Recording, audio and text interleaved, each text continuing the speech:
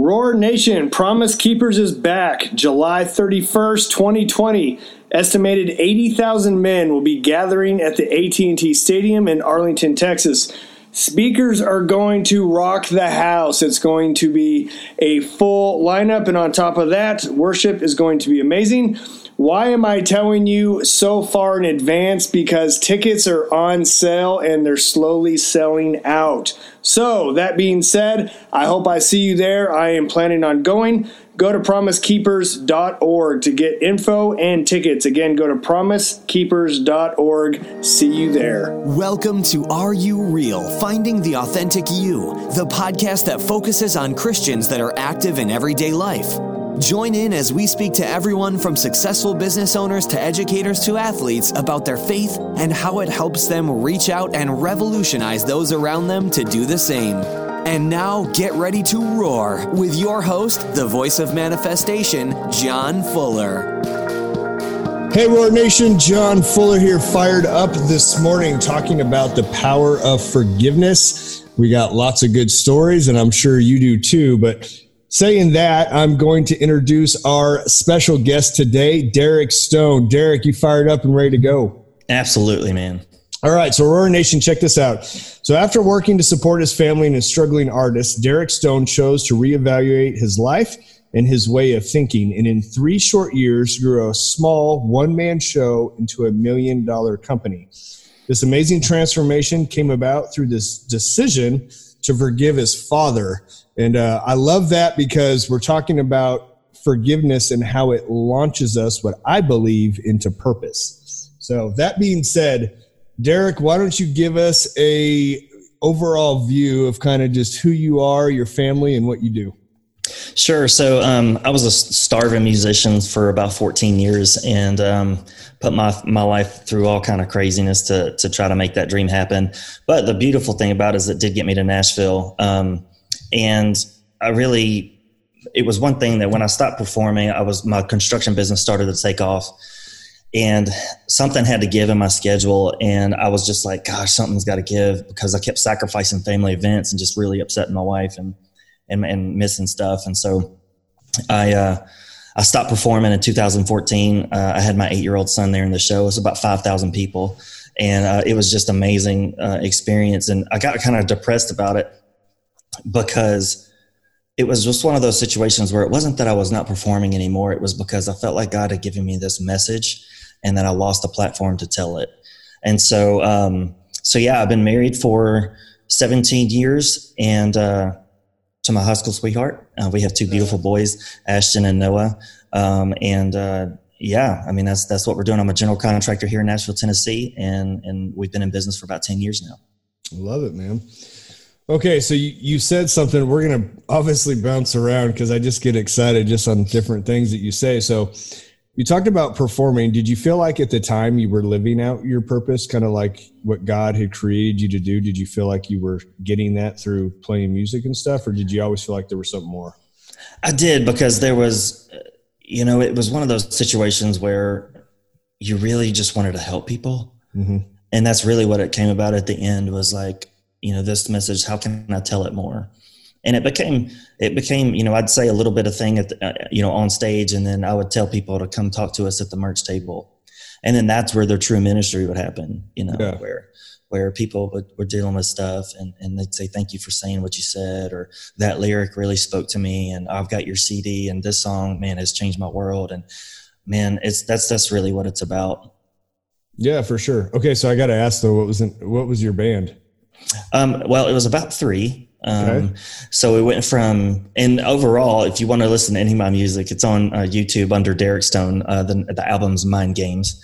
And there is a video on there. It's called Southern Princess. Is the only music video I ever did, and that song was actually about how I met my wife.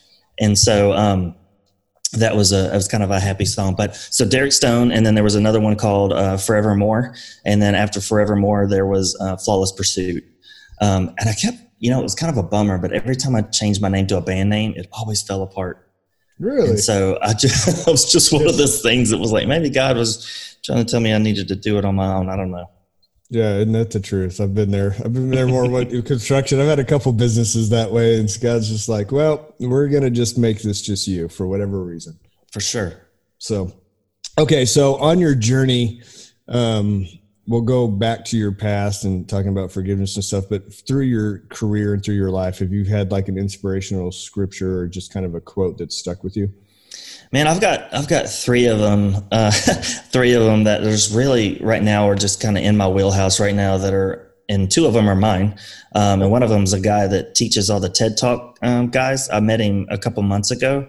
Mm-hmm. His name's John Bates. But so the first one is word of mouth advertising can't be bought. It's performed.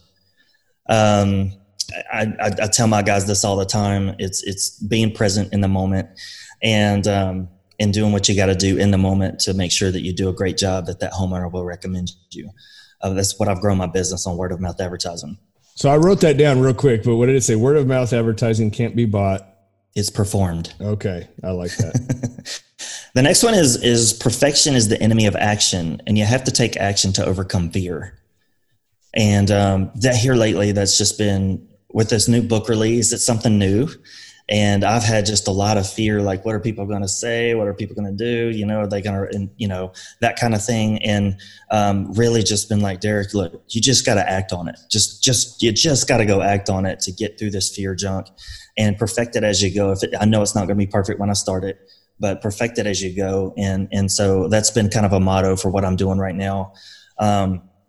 And then the John Bates, man, I tell you what, this dude like blew my mind because of what he did with this pen. He said, let your audience be the hero. Don't be Luke. And he took this pen and he took this and he says, be Yoda. Yeah. And I was like, dude, that's be the great. Guide.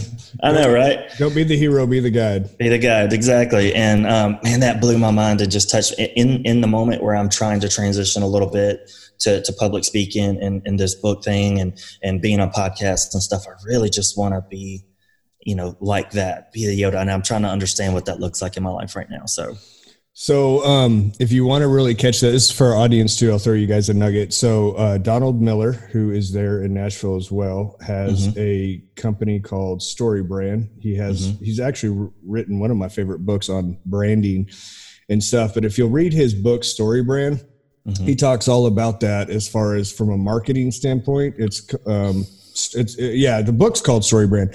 But anyways, that's what he's kind of talking about. He said every movie, every book, everything is written from the context of, he talks about don't be the hero, be the guide. And he talks about like basically being Yoda, but he walks you through the process. So it's great for you. So is anybody listening to this, if you're in speaking or entertainment or just really anything in the industry where you're helping people, that book's fantastic because it helps you walk through the process of helping people and how to kind of step out of being the hero and being the guide. So nice. It's a great book.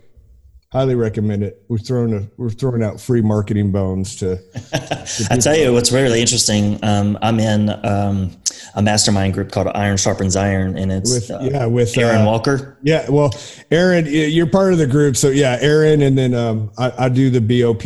We have our own business group called Business on Purpose. We work with those Scott guys. Beebe? Yep. So we work with Scott, and we hold our own group as kind of a subgroup of his and stuff like that for business. That's cool. Yeah, that's cool. Yeah, so he was in that group with Don Miller and Dave Ramsey for 10 years, and so that's really neat. Yeah, that's hilarious. Small circle, man. Okay, yeah. So let's talk about your book, Why I Should Forgive, and why don't you go into the back history? Let's jump back however many years, and give us the journey of the book and why you wrote it. Well, not to sound terrible, but it's why should I forgive? And that the thing is that comes from a place of contempt, and a little bit of I had a parts of it were great childhood, parts of it were awful. My parents were divorced when I was 5, and then we moved we kind of bounced around for 3 years at my aunt's house or my grandma's house or that kind of thing. And then my mom moved us finally got a place of our own, and it was a Section 8 project house in a neighborhood. And my mom ended up getting married to one of the neighbor guys, and he, if I can be honest, he was a child abuser. So I thought that was going to be a lot easier to say that. But so I was sexually abused from 8 to 12. And then she finally figured out what was going on and divorced him. And, she got 4 years later, she ended up moving us to Tupelo, Mississippi, outside of Tupelo, Mississippi. So with that, I was just a bitter dude, and I lived behind a facade. And my bitterness was more towards not only the guy that had done that, but also towards my dad, because I felt like it was his place to protect me from all that. Yeah. Like, man, this was your job. And like, so I became really, really bitter about it. And the first time I ever told somebody about it, that person took advantage of me as well. And it was god awful. And actually that at that moment, because this guy was in the church, he was a youth pastor. And, I started running from God. I was like, God, if you have people in your church like this, dude, I'm gone. I'm done. Yeah, man. For sure. I was done. And man, I got sexually involved with a girl that was 3 years older than me. I did every drink I could find, get my hands on, which was actually surprisingly easy in the hood where I was at. And was just, like I said, the last 6 months I was in Mobile, my mom knew I was going off the deep end. And I think she was like, we've got to get him out of here. We've got to get them out of here. I have a twin brother. And so we were the only two left at home. So moving to Tupelo was like, I thought it was culture shock. I'm from Mobile, is where I grew up at. And then why was it culture shock? Because culture shock was more of just a big city, and moving to Baldwin, Mississippi was in the middle of nowhere. It was just farmland and country folks. And to be honest, I had kind of judged a book by its cover. There was some of the most wholesome people I'd ever met in my life. Some just really bend over to help you out. Yeah, in the country? It was surprising. Yeah, in the country. Oh, man, it was yeah. surprising. Yeah, it's totally different. It blew my mind. And so on the first day of school, like I said, man, let me rewind. 3 weeks before school started, I was cussing like a sailor. Drinking all summer long that year. And when I went in, we were going into the 11th grade, and something happened 3 weeks before, and I just felt like God was coming to me, and he says, hey, this is a new start for you. You're not going to screw this up. And I pulled out a box that was in my closet that I knew my Bible was in that I hadn't unpacked yet. And so you felt like you heard that voice audibly? Yeah. Okay. Yeah. I like to say that because some people hear different, and I want people to understand, like some people hear, some just read something, but sure. So it's like that prompting, and I heard, this is a new start for you. You're not going to screw this up. So I was like, okay. So I pulled out my Bible, and about 3 days I stopped cussing and drinking, and kind of cleaned my life up a little bit. And on the first day of school, man, this dude pops out of the bushes. It seemed like this guy named Will Davis, full of energy, man, like just full of energy. If you can imagine like a guy in a boy band, this is what this guy was. Like, he was just real clean cut, athletic looking. And he says, dude, do you love Jesus? And I said, yeah. And he said, he said, sweet, man. And like all these people just kind of joined around us and gave us high fives and whatever. It was pretty crazy. But that guy took me to a football game that night. And then that Sunday he invited me to church, and then that Sunday night to a youth small group. And man, I just realized I was where God wanted me to be. Yeah. And so I just opened my arms up and I said, God, just mold me and make me what you want me to be. And I've been doing that, I've been getting molded ever since. So it's been quite an intense deal. But if you fast forward a couple of years, the youth pastor, Mark Keys, is now working for Dave Parks at Freedom in Christ Ministries. Well, it was Freedom in Christ. Now it's Passion Ministries. Actually it's Infusion Ministries. I'm sorry. So him and Dave Park kind of partnered up and did this, but they were doing this Stomping Out the Darkness conference. At this conference, he said bitterness. The topic was bitterness versus forgiveness. And when it got done, he said, some of you need to forgive a parent or a sibling, or an aunt or an uncle.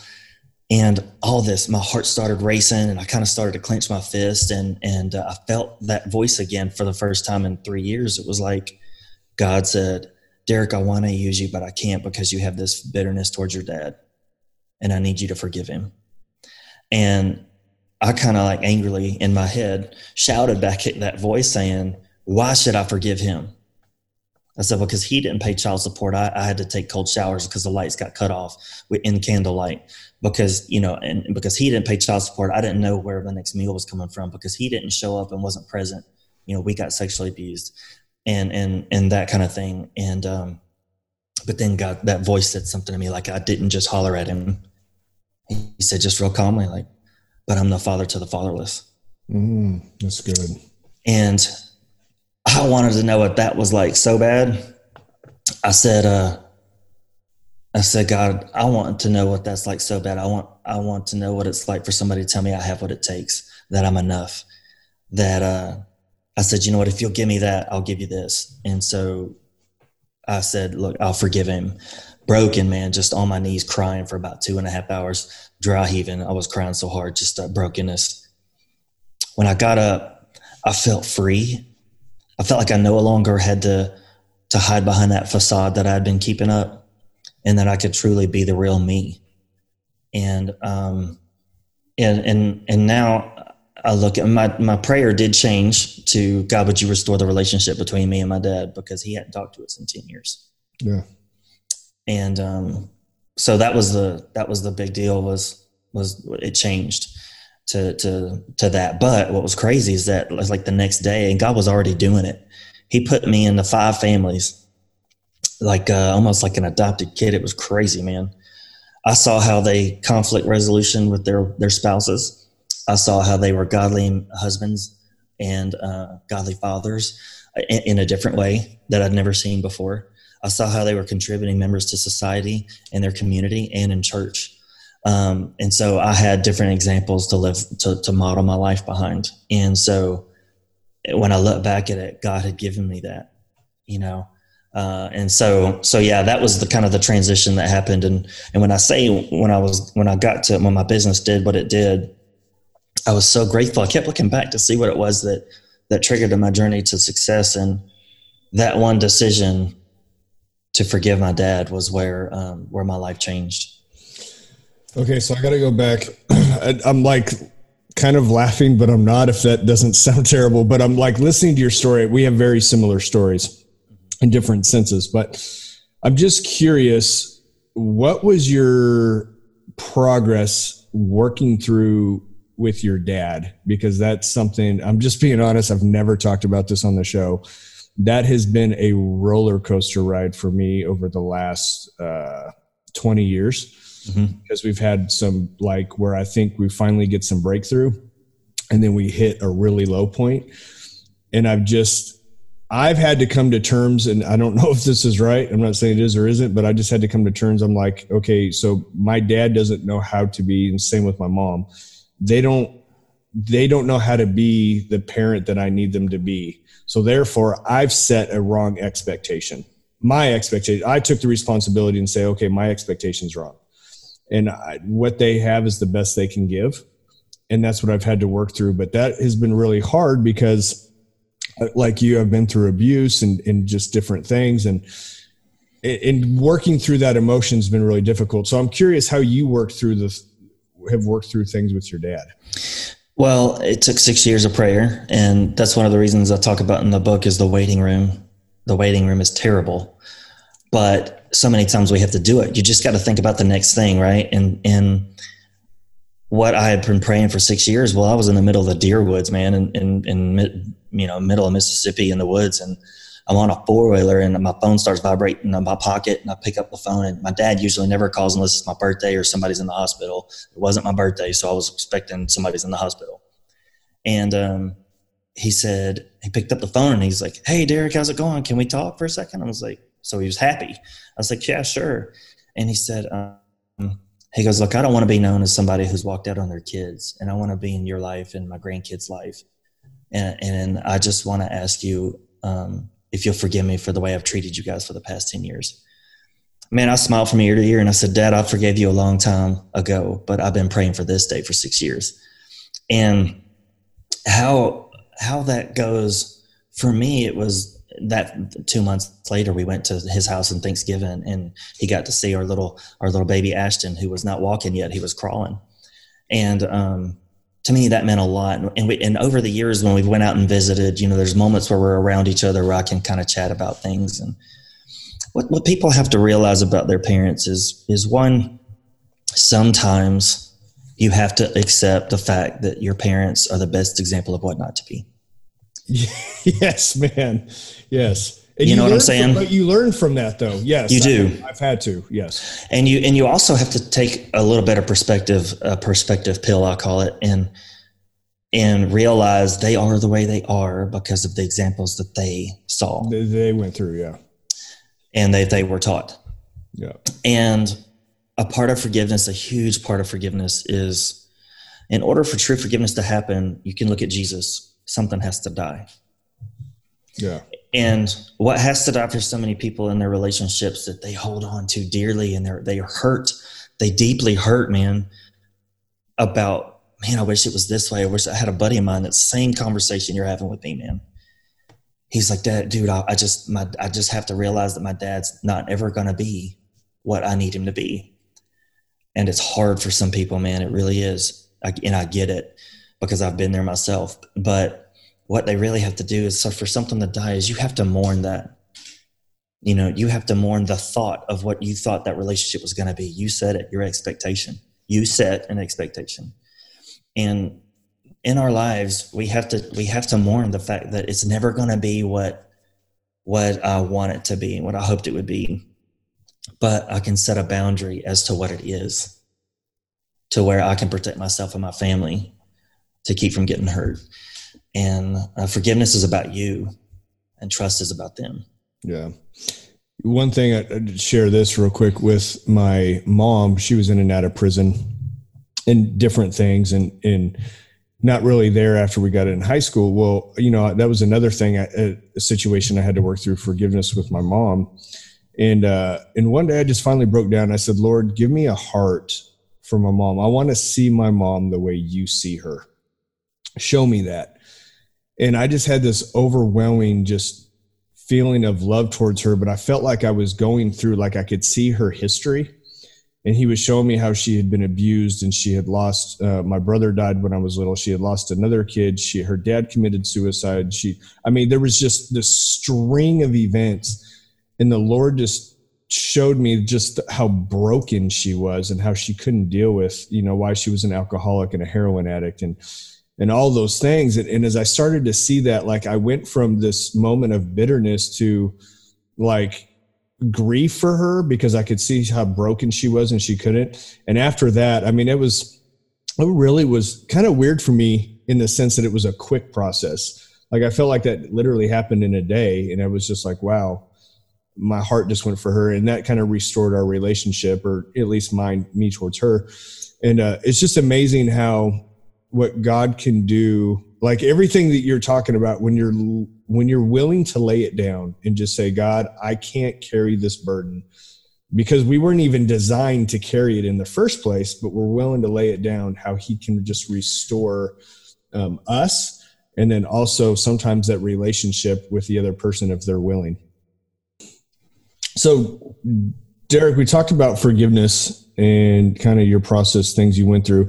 I'm a little curious, has that been a process? Have you had a couple? I felt like I had a meltdown when I hit 30, and the Lord told me to deal with all of my skeletons in the closet. I literally woke up one day, this is after like months of crying, and the Lord was like, you have a closet full of stuff and we're going to deal with it. And that was a journey. And I have another friend that told me, I asked him, I said, he's kind of a mentor of mine. He's in his 60s. And I said, have you ever dealt with that? And he started laughing. He goes, yeah, when I was like 30, 45, 50. And he goes, and I'm planning on having another one too. And I thought, wow. So I'm curious, did you do that also? Yeah, mine was, I think, at that moment. So I had that breakdown and really just, I went through the list, man. And then shortly after that, because the guy that was facilitating the deal was my youth pastor, he brought me through the 7 steps of freedom that Neil and Dave talk about. And in the 7 steps of freedom, you deal with, bitterness, sexual sin, you deal with, generational curses. and stuff like that. And man, I bound spirit of divorce in my family because that meant I'd seen that coming down. Spirit of poverty, I've seen that coming down the pike. Spirit of fear, and so. Where did you learn this? I haven't even heard it. 7 Steps of Freedom. What is that? It's The Bondage Breaker. Okay. And the book is The Bondage Breaker by Neil Park and Neil Anderson. Dave Park and Neil Anderson. And they usually do a retreat, but they focus on who you are in Christ. And it's almost like when they're dealing with the self-critic, that's when you're dealing with you. It's always about renewing your mind. When those thoughts come up, like you're beating yourself up, or pretty girl walks by, renewing your mind. And I didn't know what that talked about, what that really meant until I read in James where it says, think about such things that are pure and holy and wholesome and lovely. Think about those things. And the kind of the Holy Spirit put those two things together for me and was like, yeah, when you're going through this is what you do. Renew your mind. This is what renewing your mind means.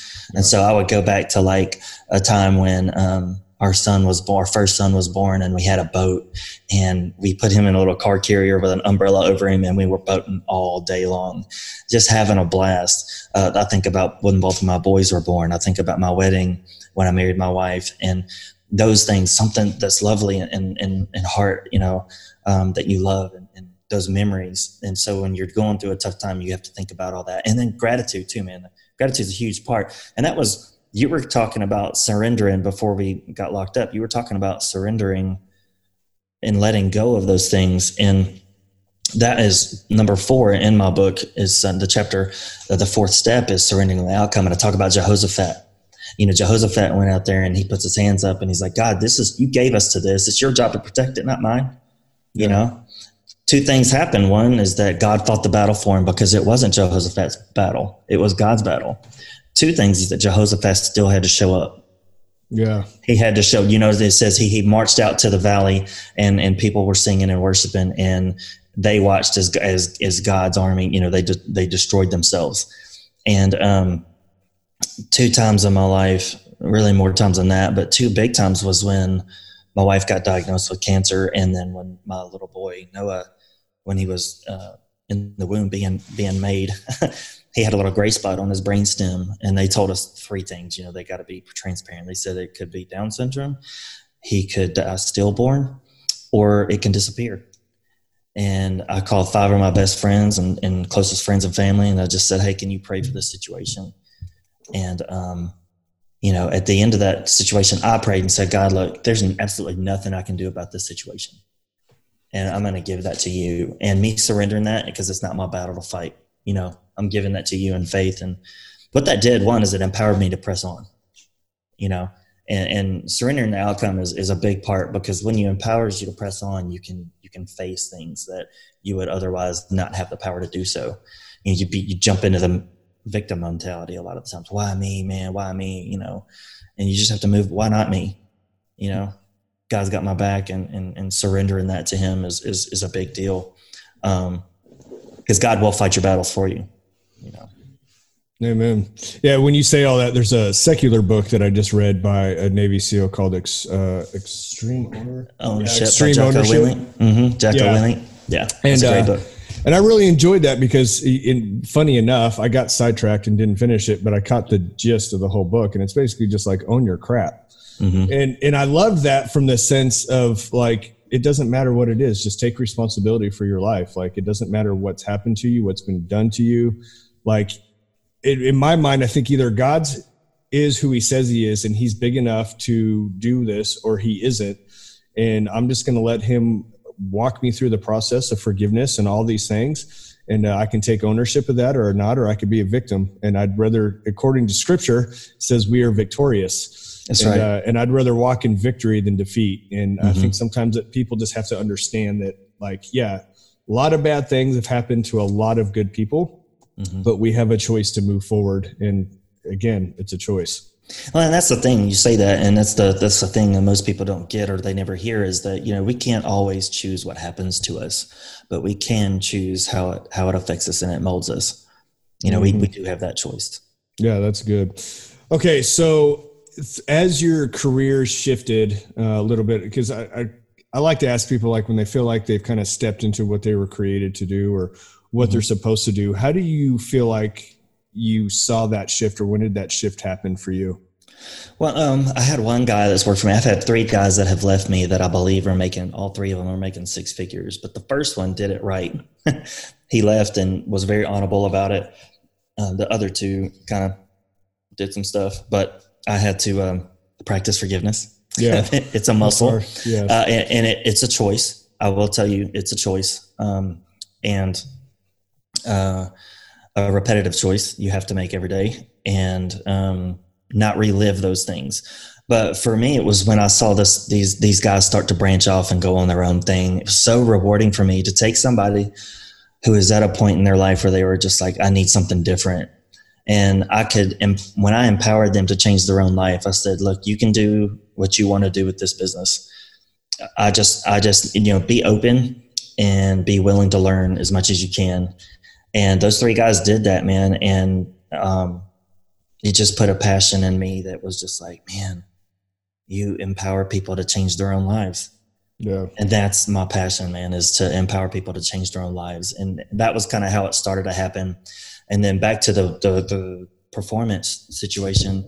After I stopped performing, I was just beating myself up because I was just so depressed that I wasn't performing anymore, because it really was just a message.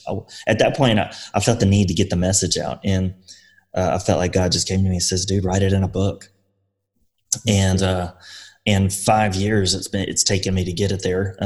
There were 2 other versions. And when I got to the point in those 2 versions to where you say, look, it sucks what happened to you. And you're right. It should not have happened. And I'm sorry that it did. But if you want to get on to the other place emotionally, you have to choose to forgive them. And my self-critic just ate me alive, dude. So much so that I stopped writing for 2 years. Wow. And so much so because it was just like, you're going to offend the world telling them that. You got to get over it. I love you, but you got to get over it. If you wanted that, you have to put that vision of who they want to be. You put that vision of who you want to be, man. I love you, but you got to get over it if you want to get there. And so for 2 years, I didn't write anything. And then 2 mentors of mine came to me and said, it's Tom Schwab and Tommy Breedlove. They came to me and said, wait. Do you believe it? And I said, absolutely, I believe it. And they said, then write it, because there's always going to be a critic. And those 2 guys kind of pulled it out of me. And in the last year and a half, I've got it finished and edited. It's been through 2 edits. And we believe we've got the final version. We're just writing the notes in it right now, and then it goes to layout. So I'm excited about it. But yeah, that's my passion, to answer the question in long form, is to empower people to change their own lives. That's what I love doing, among other things. Is my favorite thing to do, to watch people. Yeah, I think when people have been through, guys like myself, even my wife, when you've been through a lot of trauma and you've worked through it, or I should say working through it, but if you've had some really huge breakthroughs, you kind of have this aha moment. You're like, man, if I can do it, I know you can. Mm-hmm. And I know it's possible. And it's like, you see people, sometimes I see people and I almost can see the bondage that they're in immediately, whether it's poverty or unforgiveness or sexual sin or just whatever it is that they're in. It's like, you see it and you're just like, man, this is so doable. Like, if you'll just implement these steps and just allow the Lord to walk you through the process, the breakthrough you could have is everything you've ever desired. But you have to be willing to lay it down. Absolutely. And that's what I talk about. The book is really just nuts and bolts. It says, wanting and defining what that life looks like. I talked about in order to forgive, you got to figure out what you want, where you want to be at, and making that want a need. I gotta have that guy. That guy that I want is over there. I've got to figure out how to get to that guy. And then the next thing is going with your gut. And sometimes that takes cleansing your surroundings. Yeah. And people that are negative, people that bring you down, that don't lift you up. Man, you gotta. you've got to, if those people aren't lifting you up to get you to where you need to go, then you have to make a choice to get those, either set a healthy boundary, Yep. And then the third thing is open heart surgery. And inside open heart surgery, we talk about the self-critic and taking responsibility for your own actions and how to make a decision. Because a lot of people don't know how to make a decision, using their goals as a filter, running every goal or every decision through their goal as a filter to make that decision. A lot of times it eliminates the negative. Yeah. And then, like I said, dealing with self-critic, the cost of bitterness in the waiting room. And then from there, it goes on to surrendering that outcome, like we talked about. And then from there, the last step is gratitude. Just how, happiness and gratitude are different sides of the same sort of joy. You can't be a happy, joyful person without being grateful.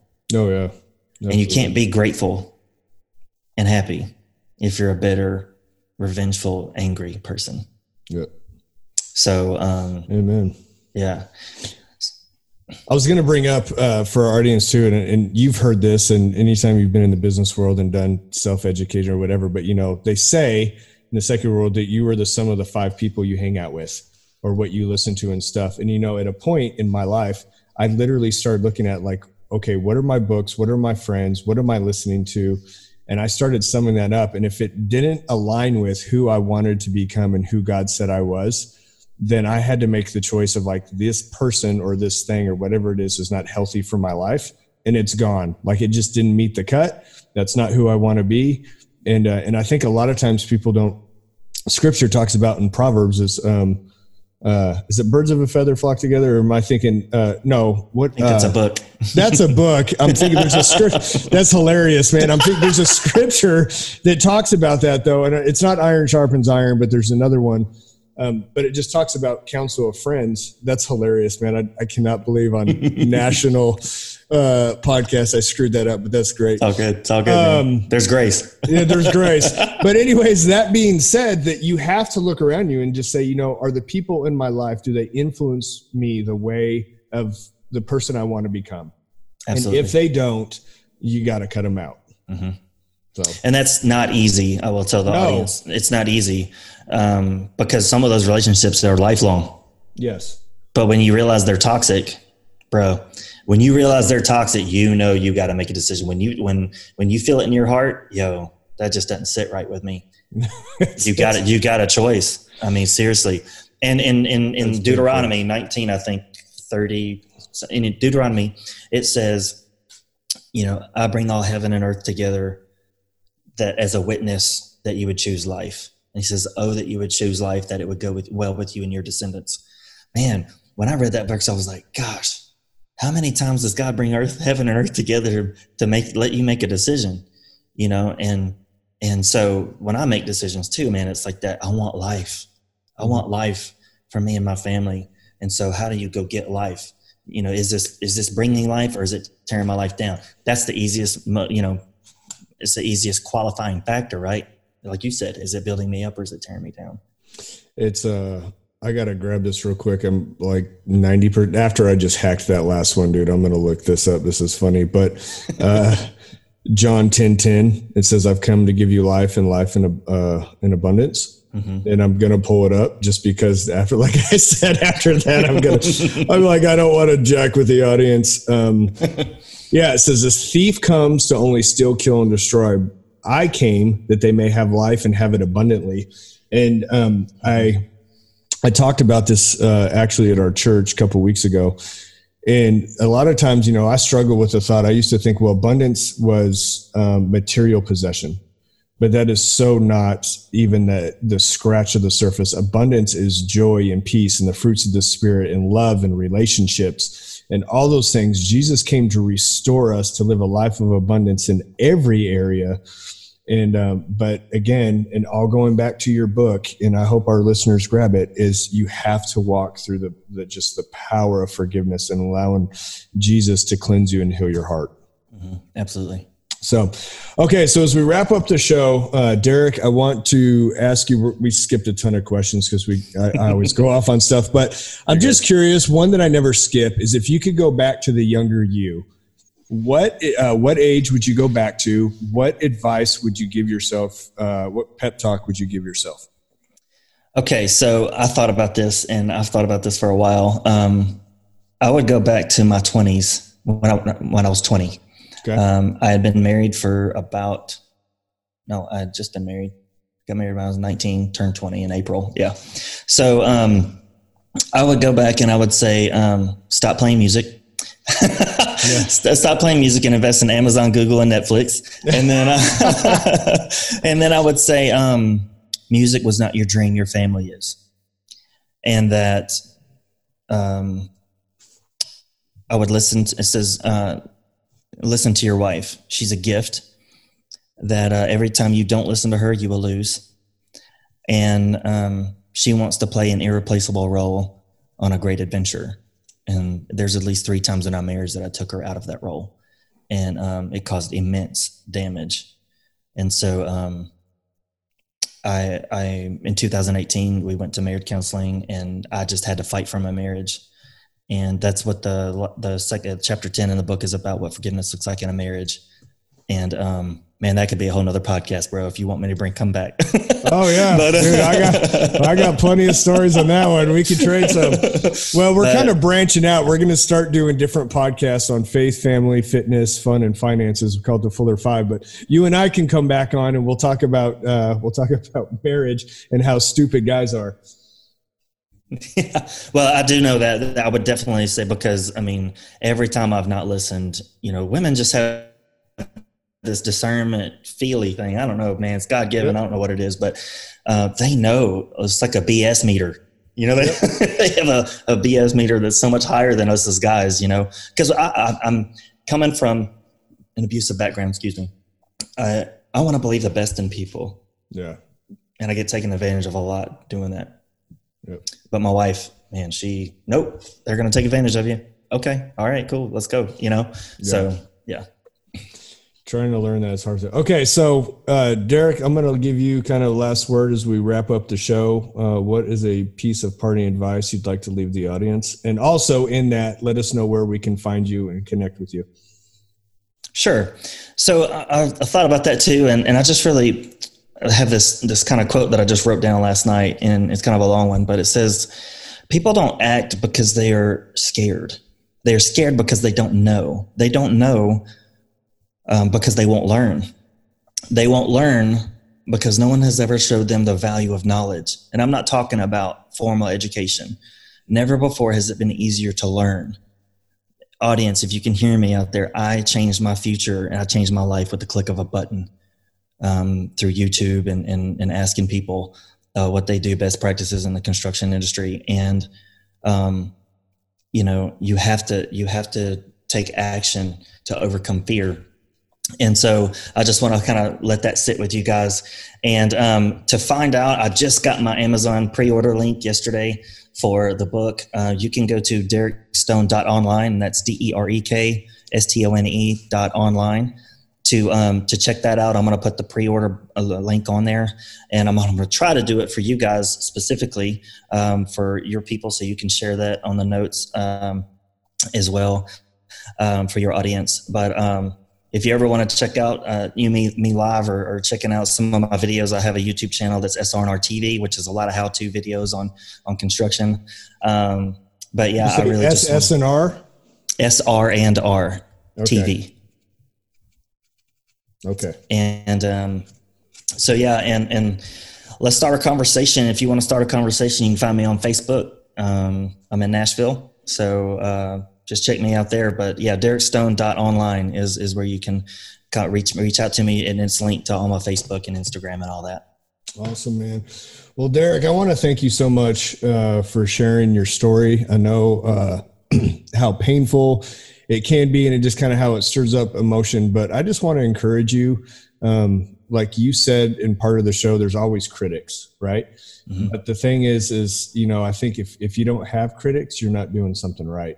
Absolutely. And I just want to encourage you to go forward, because you have a testimony and you have a story that's going to allow people to get freedom and to get healing. And I just encourage you just to go with boldness. And like Joshua, he talks about, he says, don't be afraid.